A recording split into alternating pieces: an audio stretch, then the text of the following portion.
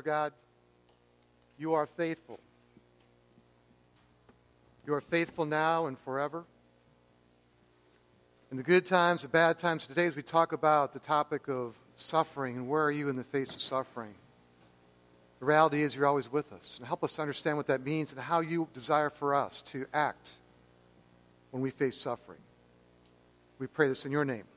Amen. Today we begin a new series called Here Comes Life. And the first thing I want to do, I want to give you a homework assignment. It's a technology assignment.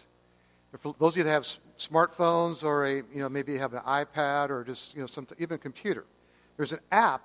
It's called Project Connect. It's from the Lutheran Hour Ministry. So you put in Project Connect, Lutheran Hour Ministry. It should come up. And it's a series, a free app. It's a series about more than, I think it's like 30-some different brochures on any topic you can imagine. And the great thing about it, it's not just a great thing for you to have for yourself, but it's something you can actually email or send these on to other people. For example, let's say you have a friend that's struggling with cancer. There's actually a brochure on that topic, written very well, just filled with a lot of scripture and hope from God's word. And so I want to encourage you to get this app on your phone, your computer, and as people go through various challenges, there's almost a topic for almost anything. And the topic for today is where is God in the midst of our suffering? And so to start things off, I would like for us to, I want to share with you some scenarios, some questions, and I don't want you to raise your hand, if you're going to raise your hand at all, until I go through the list, and if one of these things pertain to you, I want you to raise your hand. Now, in the last year, has anybody here gone through some suffering, some real challenges, some real troubles? Maybe it's a problem with an illness that you've had, or maybe somebody close to you has had a terrible illness, or maybe there's been a death in the family, or somebody close to you has passed away. Maybe it's problems with work as far as with employees, or maybe with bosses, or maybe it's a financial challenge. Maybe it's a problem with addiction. Maybe addiction you've struggled with, or maybe someone around you struggling with an addiction is having challenges with your family. Any of these things here, and probably the list can go on. Anybody had any serious challenges in the last year? Raise your hand. Okay, most of the hands are going up, and for those of you whose hands are not going up, I guarantee your time it's probably coming. Because what we see in our gospel lesson for today is that trouble is a part of life. The challenges we face are just our natural part of life. Why do we have to suffer? Why do we have to suffer? And we heard, Jesus say right from his word in John 16:33, he says, "In this life you will suffer. But fear not, I have overcome the world for you." So he says there's going to be suffering. Okay? No escaping it. But you don't have to worry. You don't have to be afraid, because I've done what is necessary to help you through any suffering you're ever going to face. I have your back. That's what he's saying. Now, I want to share some questions today, and I want to answer them with God's word. And the first one is, why do we suffer? Well, we see that God allows suffering. Okay? He allows it. Does God cause suffering? Yes or no? He doesn't cause it. He allows it. Okay? What causes suffering? And I want to dig into Scripture to check and see where that comes from. What causes suffering? And if you want to grab a Bible and see for yourself, feel free to grab one in front of you there. The first one is turn to page 6, right in Genesis. Page 6. Chapter 3, verse 17. We see the context, Adam and Eve fall into sin. Everything's perfect in the garden until sin comes into the picture. And after sin, we see, first of all, God makes a promise. He says, a descendant of Eve is going to crush the head of Satan, the first promise that Jesus will come and win the victory. But we still see the aftermath of sin in verse 17 and following from chapter 3. To Adam he said, "Because you listened to your wife and ate from the tree about which I commanded you, you must not eat of it. Cursed is the ground because of you. Through painful toil you will eat of it all the days of your life. It will produce thorns and thistles for you, and you will eat plants of the field. By the sweat of your brow you will eat your food until you return to the ground, since from it you were taken. For dust you are, and to dust you will return. And so what God is saying to Adam and Eve is, now that sin has been brought into the world because you have chosen this route, everything's affected. Okay? The relationship they have themselves is affected negatively. The relationship they have with each other affected negatively. The relationship they have with God has been damaged because of sin. But also the relationship they have with the planet Earth.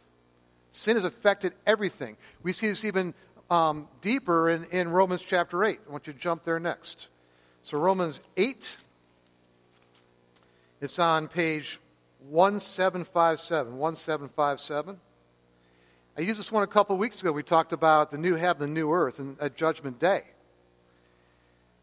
We see here that all creation is affected by sin. So chapter 8, verse 22, Romans 8:22 and following. We know that the whole creation has been groaning as in the pains of childbirth right up to the present time. Not only so, but we ourselves, who are the first fruit of the Spirit, groan inwardly as we wait eagerly for the adoption as sons, the redemption of our bodies. Again, as we see in the Old Testament, sin has not only affected us, sin has affected all of creation. So what causes suffering? Just think about some scenarios. 9/11. Did God cause that? No. What caused that was sinful people with an evil ideology that did some terrible things. When two people crash in a car, did God cause that? No. Human error. Okay? And so often the challenges, the problems we see are dealing with human situations, sometimes our own, sometimes from others. But what about, here's some tougher ones. What about like a hurricane or a natural disaster or a tornado? When I was growing up, there's a family we knew very well. Their house was hit by a tornado, and one of the boys in the family died, and a girl was severely injured and her face scarred for the rest of her life. Did God cause that? The reality is, all of creation suffers because of sin. The weather systems, everything. We live in a sinful, broken, fallen world, and there's going to be problems. There's no escaping it. God doesn't cause these things. And so sometimes even when the bad things start happening, our natural tendency is to think, okay, God is punishing me. Ever feel that way before? God's punishing me, almost like he's throwing lightning bolts at me. Is that really the case? I want to show you an example in Scripture once again. It's from Luke chapter 13. Luke 13. It's on page 1619. 1619. This is actually a situation where Jesus lays out a lesson about this whole topic. Are they punished because of their sin on this earth? And there's always natural repercussions for sin. But as far as the punishment part, it says, in other words, some present at the time, this is verse 1, chapter 13, who told Jesus about the Galileans whose blood Pilate had mixed with their sacrifices. Jesus answered, do you think that these Galileans were worse sinners than all the other Galileans because they suffered this way? I tell you no. But unless you repent, you too will all perish. Or those 18 who died when the tower of Siloam fell on them, do you think they were more guilty than all the others living in Jerusalem? I tell you no. But unless you repent, you too will all perish. So some people experienced some terrible situations, like there's 18 that died because a tower fell on top of them. A lot of the Jewish people were thinking, they're being punished. They must have done something terrible that God's punishing them for what they did. And Jesus says, what? No. In this life, things happen. There's tragedies. It's just going to happen. I'm not punishing. Ultimately, in the sinful, fallen world, things happen.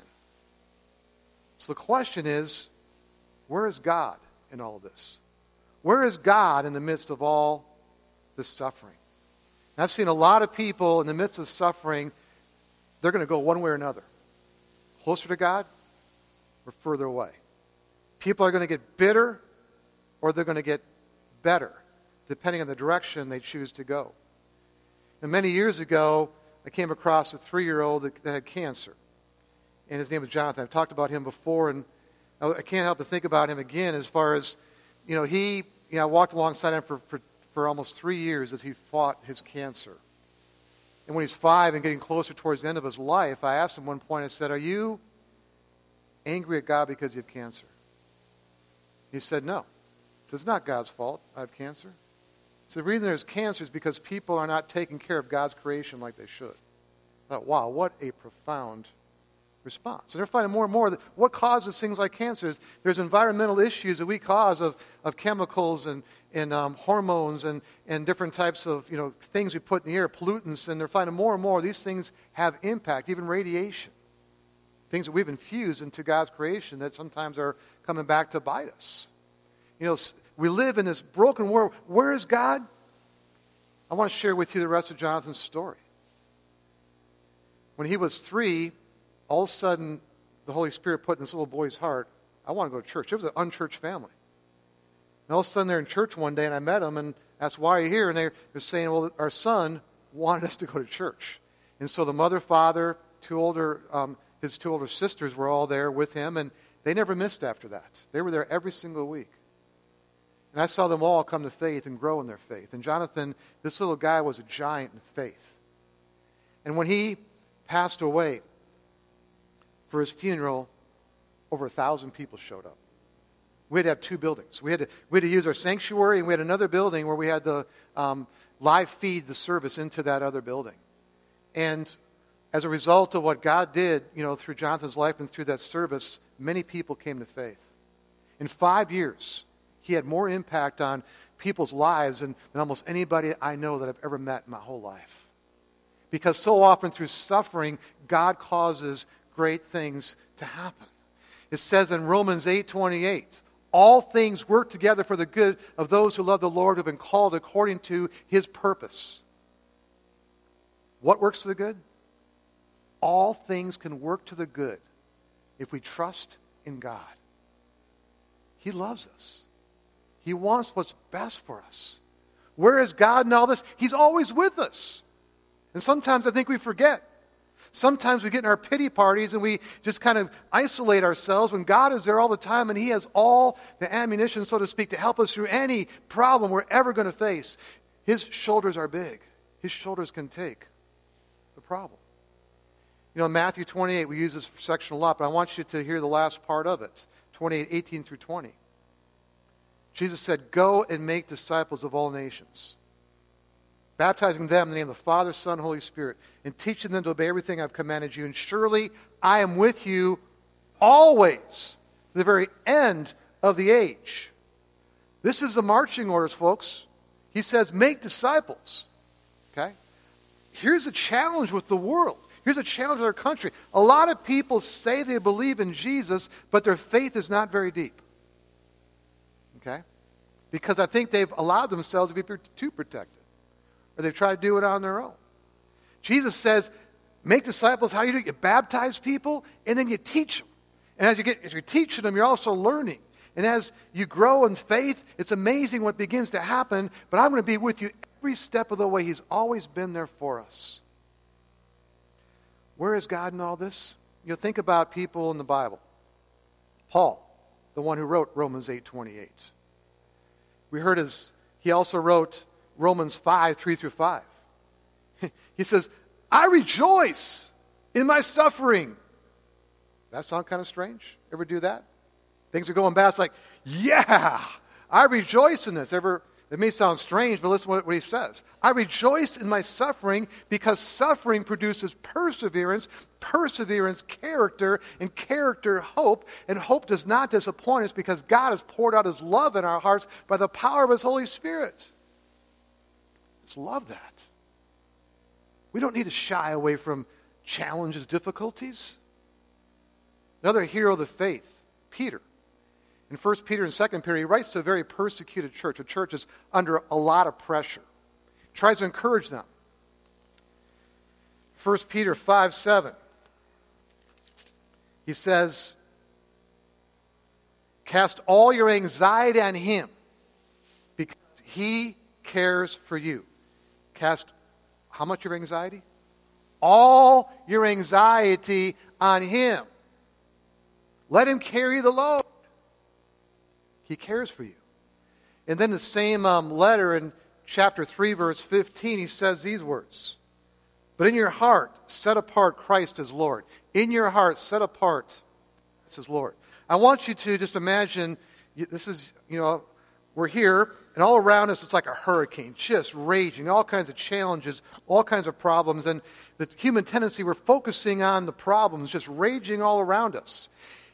Peter's saying, set apart Christ Jesus as Lord. In your heart, look past the problem. Look to the solution. Look to the one who's got everything in control. Look to Jesus, because this stuff is small potatoes to him. And the more you do that, all of a sudden the problems become small.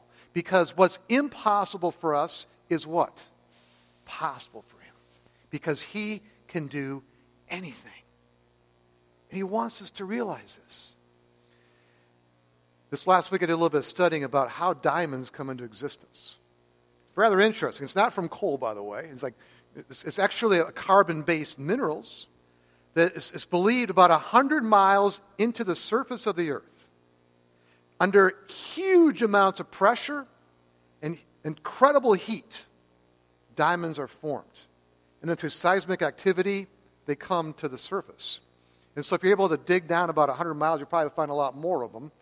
But the bottom line is, it's under incredible pressure and heat that these beautiful minerals come into existence that have great value to people on this planet. You see, our lives can be the same. When have you grown the most? In the good times? I doubt it. Probably in the bad times, right? What happens when those bad times hit? You're humbled. You trust. When it's going good, it's like, hey, I got this. Everything's under control. And then what happens? Boom, you're gonna fall. There's going to be challenges. And I know this about churches. Churches that are willing to step out in faith. And that's, I think, God's calling us to not shy away from suffering. I think we want to have these peaceful, calm lives with no problems. But that's the boring way, folks. God has bigger plans for us. He wants us to grow, and he allows these things to happen in our lives. And some of the best witnessing that's been done in history in the name of Jesus Christ is through Christians who are persecuted, because under pressure, the real you comes out. Realize that? And under pressure, if Jesus is in us, guess who's coming out of us? He's coming out of us for the world to see. And that's sometimes the most powerful witness. And that's what he's calling upon his church to do, to step out in faith. Churches that play it safe, they don't grow. Okay? We need to step out in faith even more. I think that God has been blessing us in many ways, but I think even more we need to not be afraid to take risks. Because sometimes when you fall, great things happen. Growing up, I had a friend named Ron, and we're still good friends this day, and we used to go roller skating a lot in high school. And Ron was a very good roller skater because he was not afraid to take risks. He was falling all the time. I'd be skating by, and there's Ron on the ground. I'd laugh at him. He fell again. I never fell. Okay, I was too afraid to fall, but I wanted to look good out there, so I learned how to skate forward really, really good. Here's the challenge. Back in that day and age, for the couple skate, for those of you as old as I am or so, the guy's supposed to skate which direction in couple skating? Backwards. At least in Minnesota, that's the way it was. Backwards, okay? I couldn't skate backwards. I wasn't willing to take the risk to learn how to do it. But Ron, he could skate backwards easy. So it came time for couple skate. I'm on the sidelines, and Ron's out there with the girls. He was willing to take risks. I think that's a worldly situation. But when it comes to our lives in Christ, who are the people we're talking about today in the Bible? Look at the people in the Bible that had the most impact. Did they have easy lives? They suffered. And the ultimate example is Jesus himself. That he suffered. Incredibly. He suffered more than anybody. We think sometimes we have it bad. He had it way worse. But yet he willingly suffered, and look what happened. The ultimate diamond. That Jesus, through his death and resurrection, brings to us eternal life. At great price and great suffering. I want you to see a video as I kind of wrap things up here. And this video is an example of what we should do in the face of suffering. It's a person from China that started a house church and took great risks to do what he did, because in his country, to be a Christian could be put you in prison, be beaten, even killed. But look at his courage in the face of suffering. I think from him, we're going to see an example of how we should proceed when we leave here today. So please watch the screen.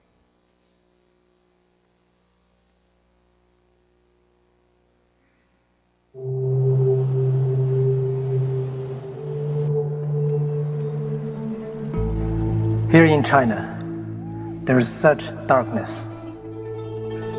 But even in the midst of this darkness, we are experiencing God's victory.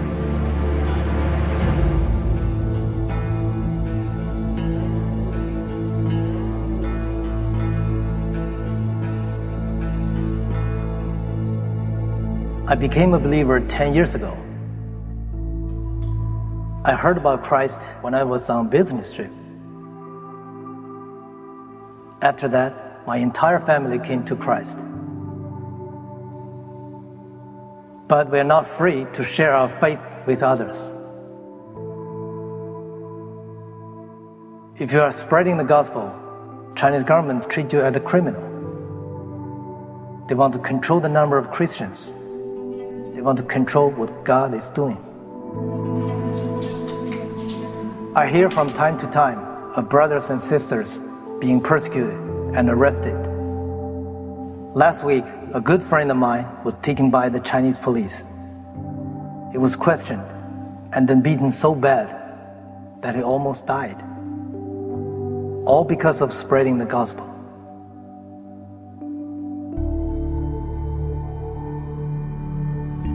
In the city, everywhere you look, there are apartments. Since we can't meet in public, our ministry takes place in the buildings we live in.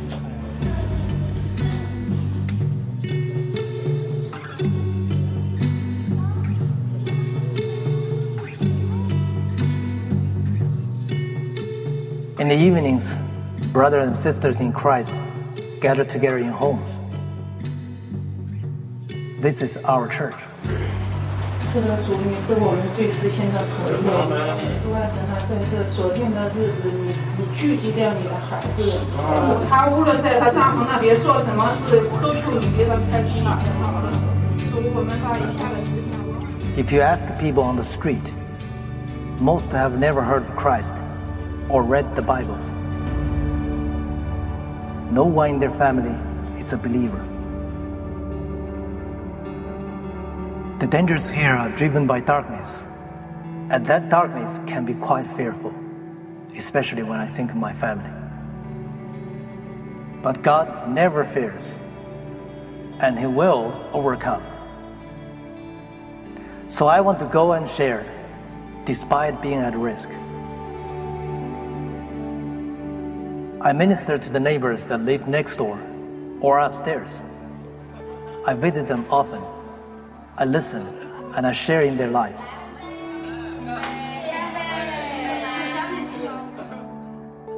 When I get the chance, I tell the story of Jesus Christ and we pray. And the Holy Spirit works. Every week, we see new people come to Christ. Only 2 weeks ago, an amazing thing happened. We discovered there was another home church meeting at the top of this very same building. In our own building, God had brought up another fellowship. That really humbled us.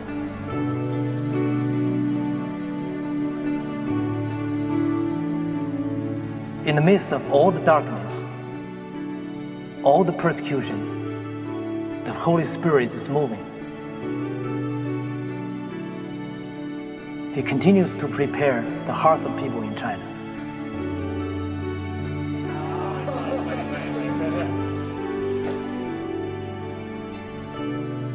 Every day, I have the opportunity to share the love of Jesus Christ, even if it means I could go to prison.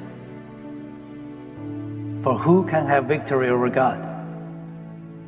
Nobody, no matter what country.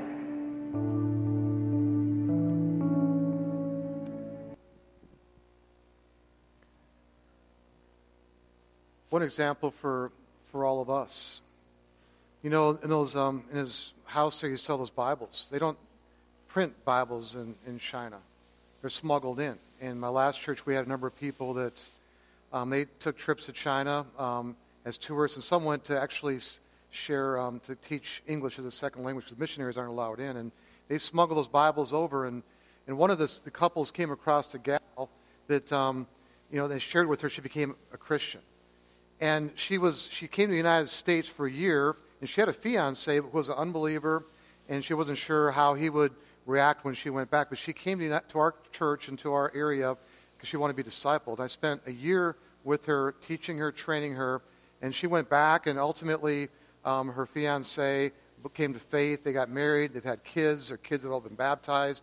She started a house church, which has actually multiplied into many more. But I can't even stay in contact with her because of the emails. They check the emails, and so I just hear from the missionary friends from time to time what's going on. And that to me is just so incredible. What do we do in the face of our suffering?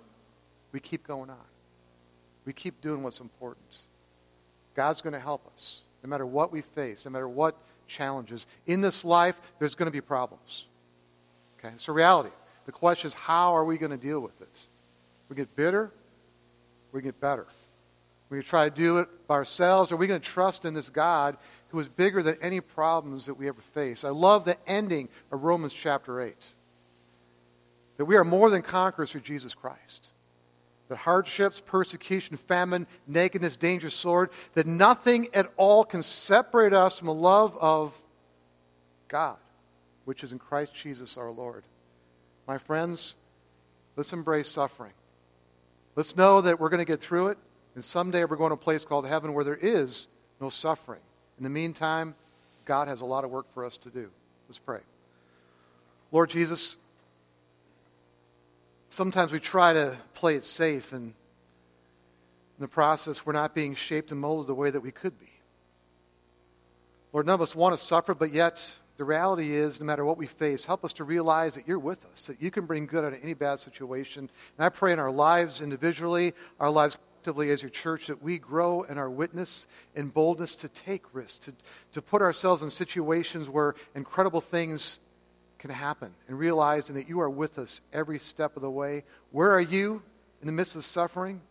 You are with us always, to the very end of the age. We thank you for that. Amen.